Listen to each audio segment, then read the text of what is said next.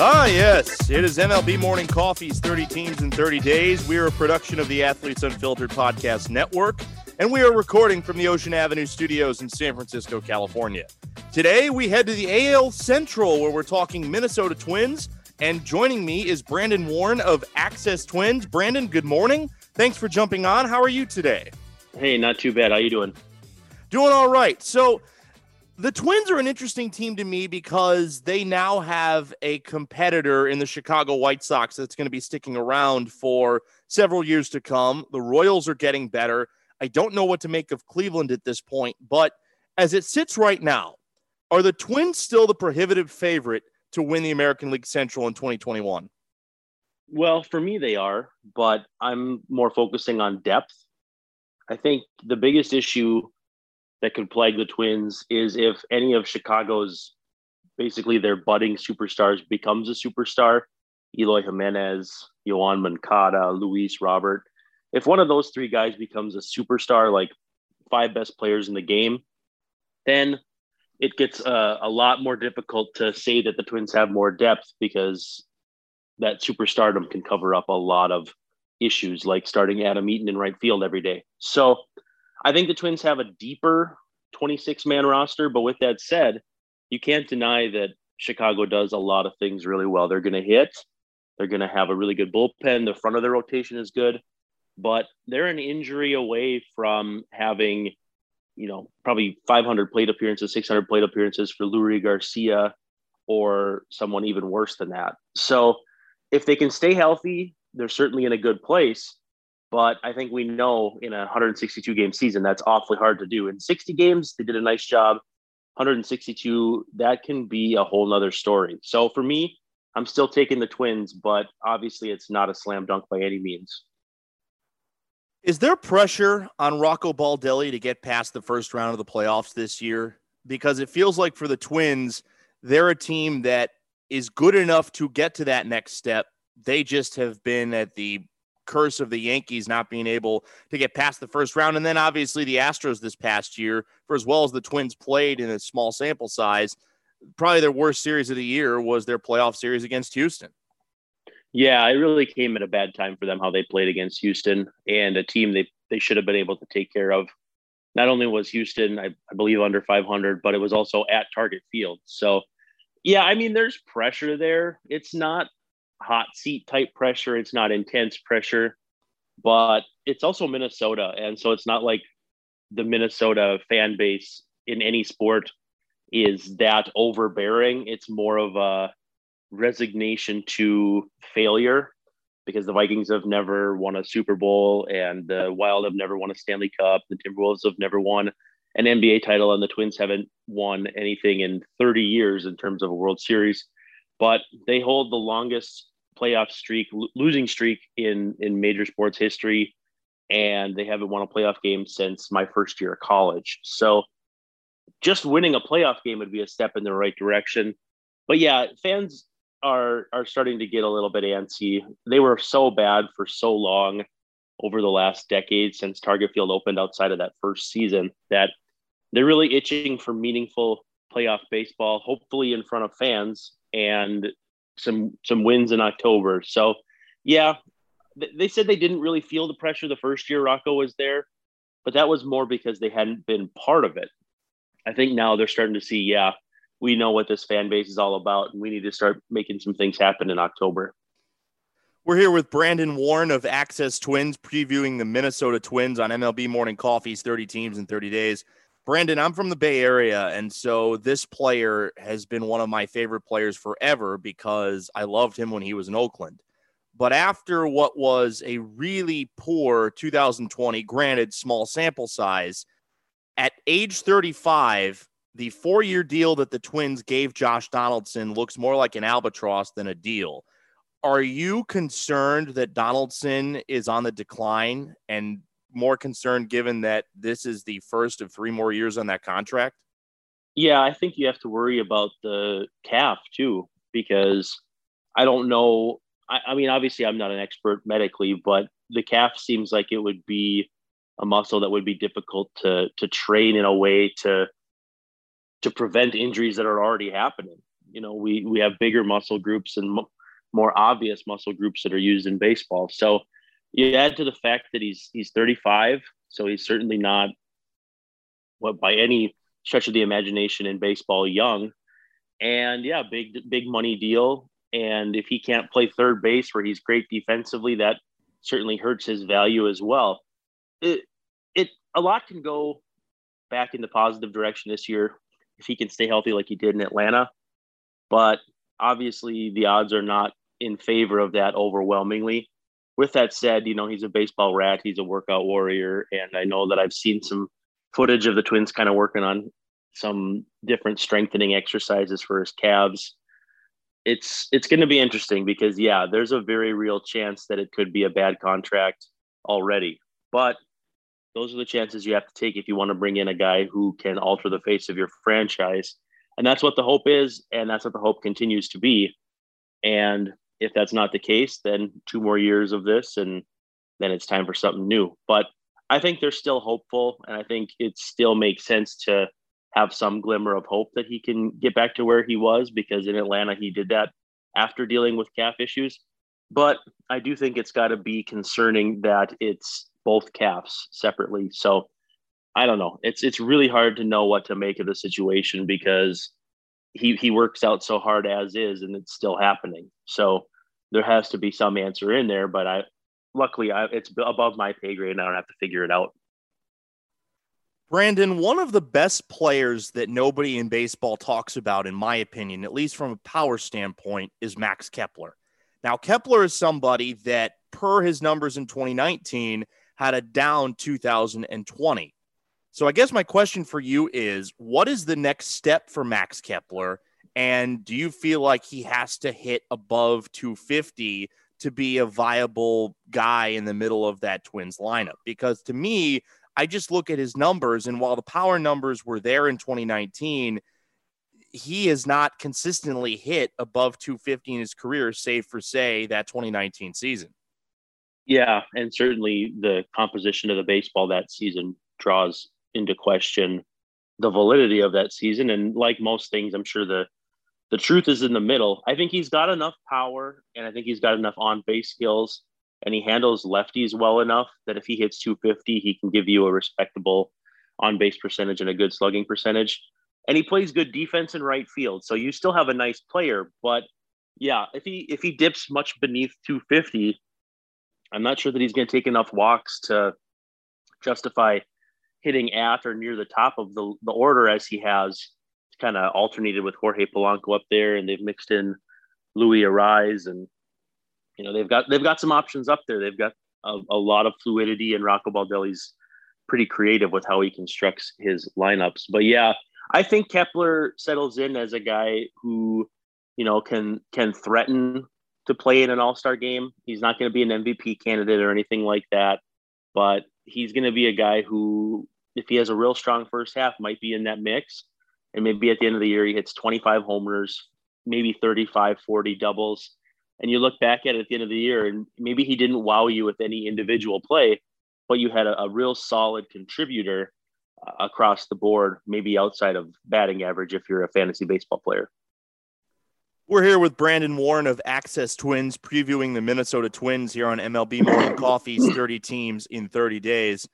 Brandon, Andrelton Simmons, to me, was a great pickup for the Twins because, number one, he's a defensive whiz, and number two, he bridges the gap to whenever the Twins decide to call up. I know Royce Lewis has suffered a season-ending injury, and maybe he was a couple years away, but Nick Gordon is somebody that I thought might be able to hold down the fort at shortstop until Lewis is ready, and then maybe you have a combination of those two guys on the infield.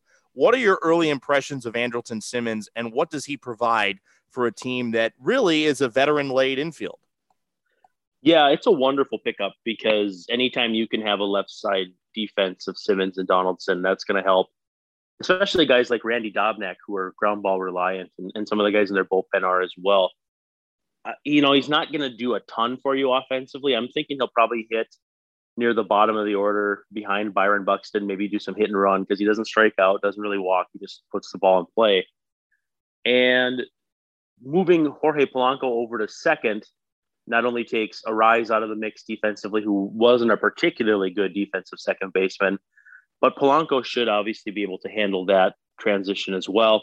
The Twins saw with guys like Brian Dozier that you can move off shortstop and be a really good second baseman. Dozier eventually won a Gold Glove, and I think maybe Polanco can't be counted on to do that, but any improvement he makes at second base is going to give them 3 of 4 defensive infielders who are going to be strong. And Miguel Sano's continuing to be a work in progress at first base. As far as the future at shortstop, I think they deliberately did a 1-year deal with a shortstop just to see what's out there next year.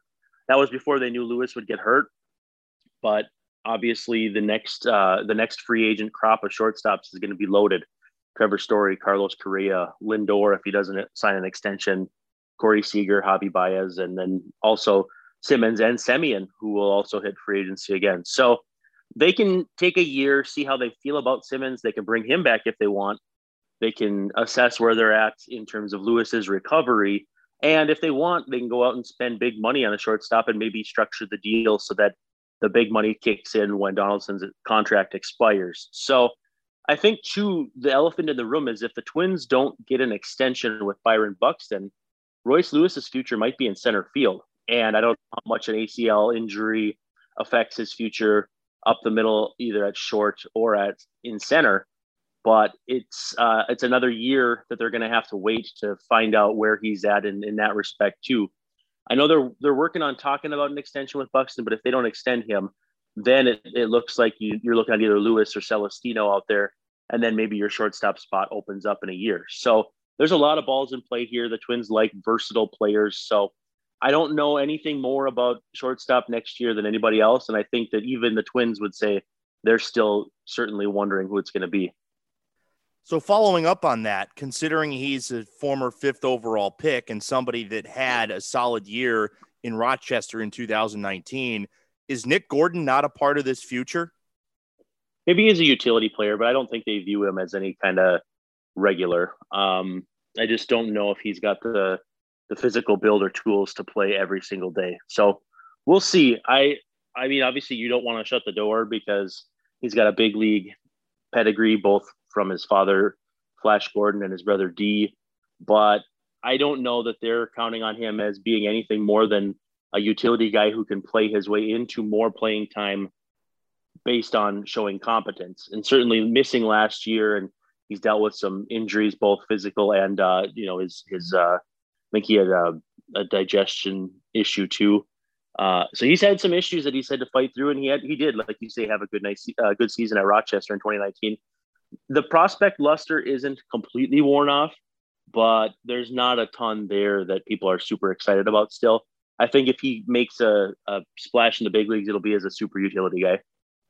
We're here with Brandon Warne of Access Twins on MLB Morning Coffee's 30 Teams in 30 Days Minnesota Twins preview.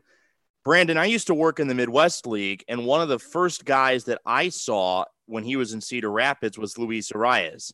And this is a guy that hits for a high average, high contact guy, but absolutely no power.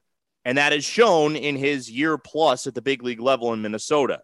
Is there a future for him long-term, considering that he's a guy that's never going to hit for power? And as you alluded to, he's not great defensively. So a guy like him is interesting because he has all the attributes of a guy that you want as a contact hitter, but there are certain other parts about him that are less desirable, meaning the lack of power and the lack of positional versatility. Yeah, I think they're going to try to move him around a little bit to see if that versatility can be fleshed out a little bit. And certainly it's going to be a work in progress defensively. And the hard thing about that is if you're a utility player, you have to make growth at a lot of positions rather than just focusing on one, whether it's second base, third base, wherever. But if you keep in mind, Rocco comes from kind of that Joe Madden coaching tree or managing tree. They're gonna get a lot of use out of him from a versatility standpoint, like obviously Madden did out of Zobrist, and how Kevin Cash now gets that out of guys like Yandy Diaz and whoever else they move around. So I think they're going to move Arise around and get as much use out of him as they can. But at the same time, too, I think they made the right choice that Polanco would start at second and Arise would be the utility guy as opposed to vice versa, because Polanco is just the stronger all-around player. And if the power never comes and if he just hits kind of for an empty 300 batting average, certainly there's worse things than that. But in that case, then, maybe you don't want him to play every day. Maybe you want to mix and match. Maybe you want him to grind out an at bat late in the game against someone else's closer, which he's proven to be really good at. So I think they're going to find a role for him that will result in anywhere from 300 to 450 plate appearances. A lot of that's going to be contingent on Donaldson's health too, because if he's not healthy, he could either play third base or he could play second and Polanco could move over to third. So it's just a nice little built-in backup plan for if Donaldson were to get hurt. And they had that built in with Marwin Gonzalez in the last 2 seasons. And now Arise kind of assumes that role, and obviously for a lot less money. So I think the Twins are happy with how they've built Arise into a player and what the role will be for him this year. But it'll be interesting to see how he takes to it, especially defensively, like you said. A lot of people were surprised. A lot of people weren't about what I'm about to ask you, Brandon. So I'll ask you as somebody that covers the Twins. Were you surprised they moved on from Eddie Rosario? No. I think the writing was on the wall. It's, he was a good player, but he was just always just a little bit shy of becoming the best version of himself. And it was because of plate discipline. And the Twins, 100th percentile outcome for Eddie Rosario would have been the second coming of Kirby Puckett, and he just never could quite get there. And that's not fair to put that on him because Kirby Puckett's a Hall of Famer and one of the most beloved Twins of all time. But it felt like Rosario was just shy of putting it together. The physical tools are all there. There isn't a pitch he can't put in play. The problem is the pitches he chooses to put in play are not the pitches he should. And if you add plate discipline to his skill set and his defense, if it's at his best, you're talking about a guy who could be a potential star, but it never quite all kind of came together here in Minnesota. And I know they really love Alex Kirilloff to take over for him in left. So it was time. I think Rosario is going to do some good things in Cleveland. He's got a 1-year deal. And then at that point, he's going to hit free agency without any years of club control left. So he's got a lot to prove in Cleveland this year. So maybe that discipline comes and maybe he does become a star. But I just don't think it was going to happen in Minnesota, and they really wanted to kind of turn things over to some kids in left field. So yeah, the writing was kind of on the wall. Brandon, I remember in 2018, I was up visiting my cousins in Seattle, and I saw Nelson Cruz's final game as a Mariner. And there were a lot of people that thought that he was just done. Like, the power numbers were good, but he was still striking out at a high rate. He was getting old. They weren't going to re-sign him. He goes to Minnesota, and he has one of the biggest resurgences over 2 years for a guy that is in his late 30s, now his 40s, that I've ever seen. In his Twins career, he is a 300 hitter. His on-base percentage is close to 400. In 2019, he hit 41 homers and drove in 108 runs. And last year, in 53 games, he had 16 homers and drove in 33 runs. What is behind Nelson Cruz's old man resurgence, and can he keep this up moving into what is going to be his age 41 year once he hits July? Yeah, I mean, Father Time is undefeated, and I think we all know that. And sometimes we even feel that when we get up in the morning. But it's impressive. You see videos of Nelson working out in the Dominican and wherever else he is in the off season, and it's very clear he takes it very seriously. And you don't get to play in the big leagues in your late 30s and early 40s without doing that. It's just not an accident. It's hard to bet against him because he keeps proving people wrong. And I think we all know at some point he won't be able to turn around big league fastballs anymore. But I'm not going to be the person to say that's going to be this year, next year, or the year after, because you can choose to be wrong or you can just hope for the best. And I think that you can't help but marvel at what he's been capable of. And all off season, when it wasn't certain they were going to bring him back, you look at that lineup and it takes on a much different dynamic with versus without Cruz. So granted, it took the NL saying that they weren't going to have the DH this year for the marketplace to kind of close down, but obviously it's a good thing for the Twins offensively to bring Cruz back. And if he doesn't have quite the season he did before, if he can't quite stay as healthy as he has in the past, they do have some built-in backup options in terms of Brent Rooker and Mitch Garver if Ryan Jeffers is catching, and Donaldson can DH every now and then. Miguel Sano can DH every now and then. They do have some options, but again, I would never bet against Nelson Cruz because I would have lost a lot of money by now. Yeah, and that's certainly not money that anybody wants to lose because No. Nelson Cruz, he is one of the more impressive players for his age of anybody that's ever been playing into his 40s. We're here with Brandon Warne of Access Twins previewing the Minnesota Twins. You brought up the catching situation. Ryan Jeffers is a really young player, and he made his big league debut last year.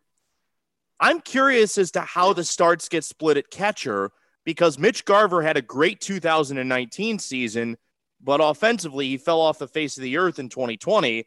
Meanwhile, Ryan Jeffers comes up, and granted, only 55 at-bats, he plays pretty darn well in his 26 games last year. Who is going to be this team's starting catcher? I don't think they have one. I think it's going to be a timeshare. And the tough thing is, when Mitch Garver was sharing time with Jason Castro, it made a little more sense. A left-handed hitter, right-handed hitter, a defensive specialist versus the masher. And now Jeffers is probably the better defender, but Garver has really closed the gap. He's turned into a really good defensive catcher in the last few years, as opposed to where he was when he came up. So if you're trying to figure out who's going to play on any given day, that makes it a lot more difficult. And I think there'll be some first base in the mix for Garver. I think there'll be some DH in the mix for Garver, but it's a spot where they could both play 100 games based on mix and matching positions. But again, it's two guys who are both really good players. And I don't know if it's a situation where if you have two catchers, you have none, but it's going to be mixed and matched just by virtue of Rocco Baldelli being the manager.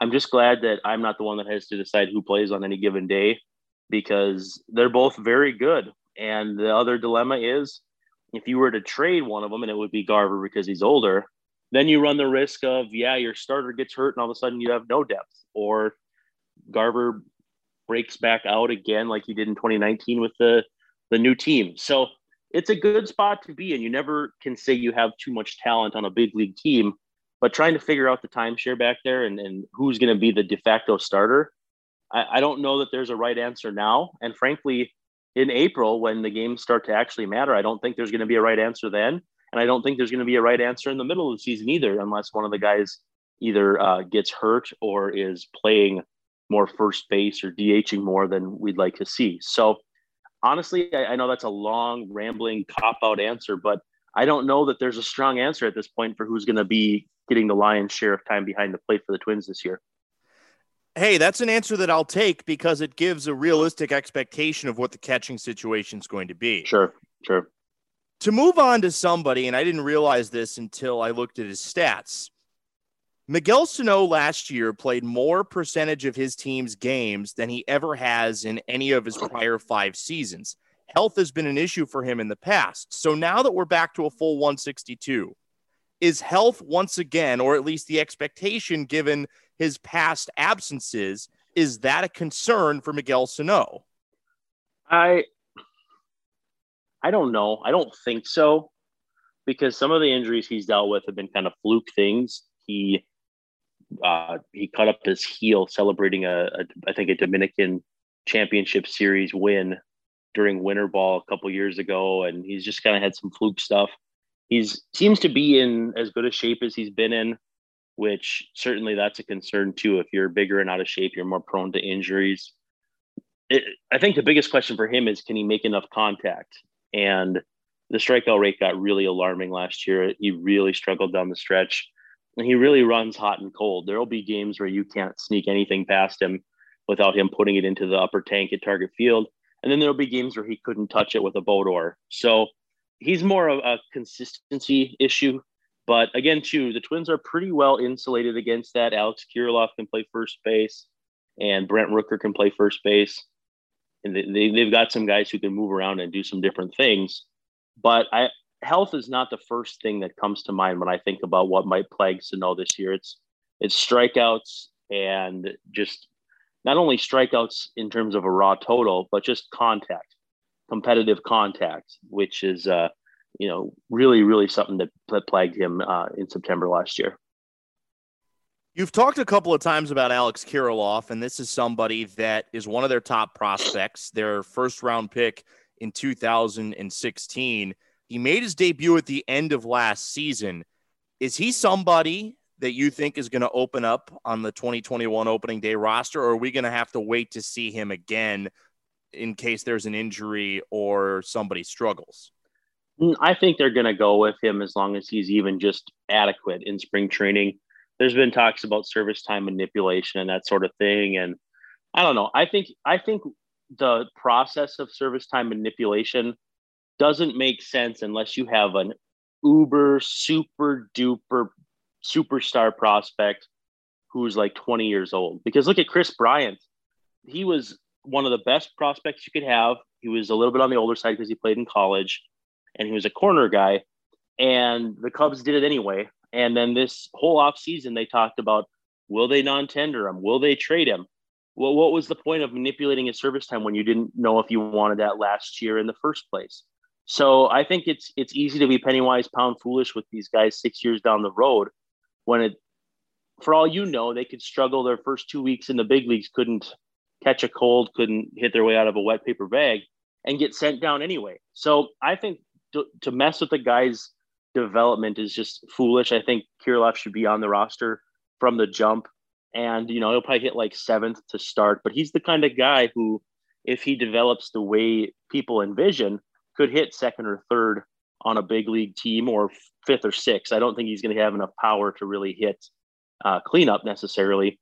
But he's going to be a good chain mover in an offense. He's going to get on base. He's going to drive the ball gap to gap. And he's going to take good at bats, which, it's like a real good professional hitter, like what people say about Michael Brantley. If he can be Michael Brantley, that's certainly a really nice player. And I really hope they bring him up for game 1 of the season. Well, I guess I have a follow-up question to that, and I'm not sure you know the answer or not. Because he made his debut in the postseason, has his service time clock already started? I don't believe so. I believe that it only counts for big league regular season games. And I think too, it might be in the grandfathered in with the September, where if you don't have a certain number of days in September, it doesn't start your official clock until the next year. I don't think so, but granted, it was just one game too, so not the end of the world. But I really think that they need to bring him up. The fact that they thought enough of him to bring him up to play in a postseason game and to start in one says that they think he's ready enough to be a factor. So I think you kind of lose any moral high ground for saying he's not ready yet if you decided he was ready last October and then you say he's not in April. It doesn't add up to me. Couple more position player questions for Brandon Warne here on MLB Morning Coffee's 30 Teams in 30 Days Minnesota Twins preview. You talked about a little bit earlier in the show an extension for Byron Buxton, and that to me is interesting because Buxton is a guy that is supreme defensively. We can't argue that. But he has not been the consistent offensive force that a lot of people expected when he was drafted 2nd overall. So I guess the question is, if they are going to extend him, given that he has not been what they've expected offensively, what kind of dollar value and amount of years would you expect in an extension? Because he's making a little over $5 million this year. He's got one more year of arbitration next year before he hits unrestricted free agency after 2022. Yeah, it's again, it's still a tools thing for him. You saw power last year, and that was something that had been kind of lagging at times. And then the on-base skills kind of went out the window with that. And he didn't steal bases because he was hitting doubles and homers. I mean, you're not going to steal third. He's never stolen third in his entire career, which is actually someone brought that up to me on Twitter the other day. He's never stolen third. I'm thinking it would probably be anywhere 4 to 5 years. And I mean, I'm totally spitballing here. 5 years, 75, 80 million. And it's part of it feels steep because you've never had that 1 year where you're like, oh, he's locked in. He's got an 850 OPS, but it's good on base. It's good slugging. It's stolen bases. It's defense. And then on top of all that, healthy. But if you put all that together and he's an MVP candidate this year, then suddenly that price skyrockets, because then he's a year from free agency. If he finishes top 5 in the MVP, which his skill set says he could, his track record says he wouldn't, then you're in a spot where you waited too long. And that's the tough thing with a guy like Buxton, who not only has had sort of inconsistent production, but just inconsistent ability to stay on the field. So you really do have to kind of navigate that forest. And that's not going to be easy. And it's not going to be easy to come to a dollar value, because if a lot of his value comes from defense, that's hard to value on the free market as well. So I don't know if anything is going to happen this year, or if it's going to make sense for him to wait one more year. But if he waits one more year and he's decent this year, or he gets hurt, or doesn't quite have the season he's hoping for, then that value craters. It probably gets cut in half. So I think there's a happy middle ground in there.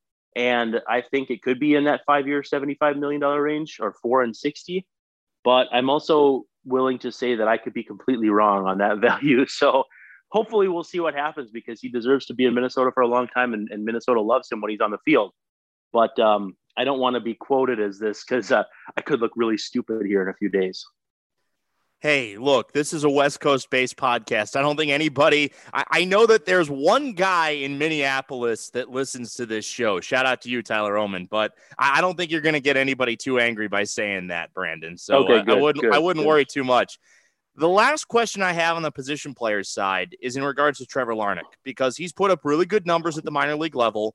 He's a college guy. He's a guy that came from a storied college program. At what point do you think we see him in a big league uniform? At some point this year. It's going to take probably some sort of manufactured opportunity, something we're not foreseeing now, whether it's an injury to a corner outfielder or an injury to Sano, where Kirilloff goes in and plays first base, and that opens up a corner outfield spot. But it's clear he's close.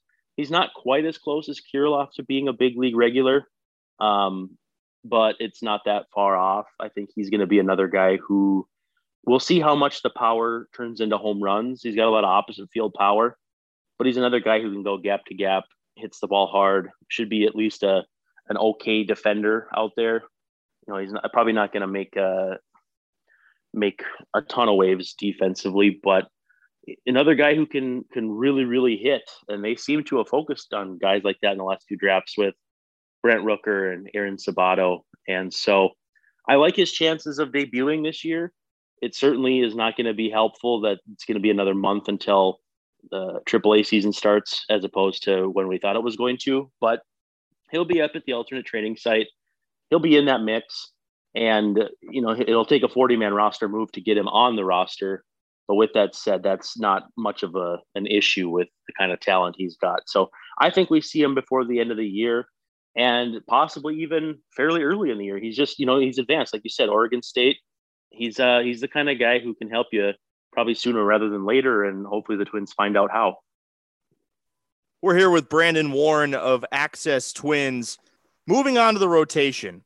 Odorizzi is gone. So at this moment, at least the way that I see it, your rotation is Berrios, Pineda, Maeda, Dobnak, and probably J. Happ. Is that accurate to say, or do you think that a Devin Smeltzer or a Lewis Thorpe ends up taking that fifth rotation spot? And what concerns do you have as the rotation is currently constructed? Well, I think Matt Shoemaker's in that mix too, but you can't really be certain he's going to stay healthy because he just hasn't in the last few years. And you know, if he's given up homers like he has in the past two, then maybe you put him in the bullpen or just move on from him altogether. They're similarly to last year.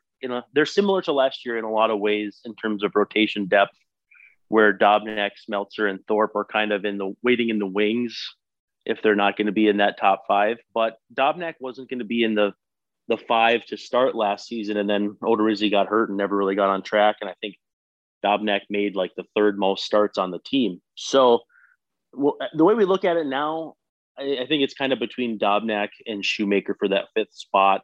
And then whoever doesn't make it will be kind of that Jesse Chavez or Yusmeiro Petit kind of super starter / swingman reliever guy.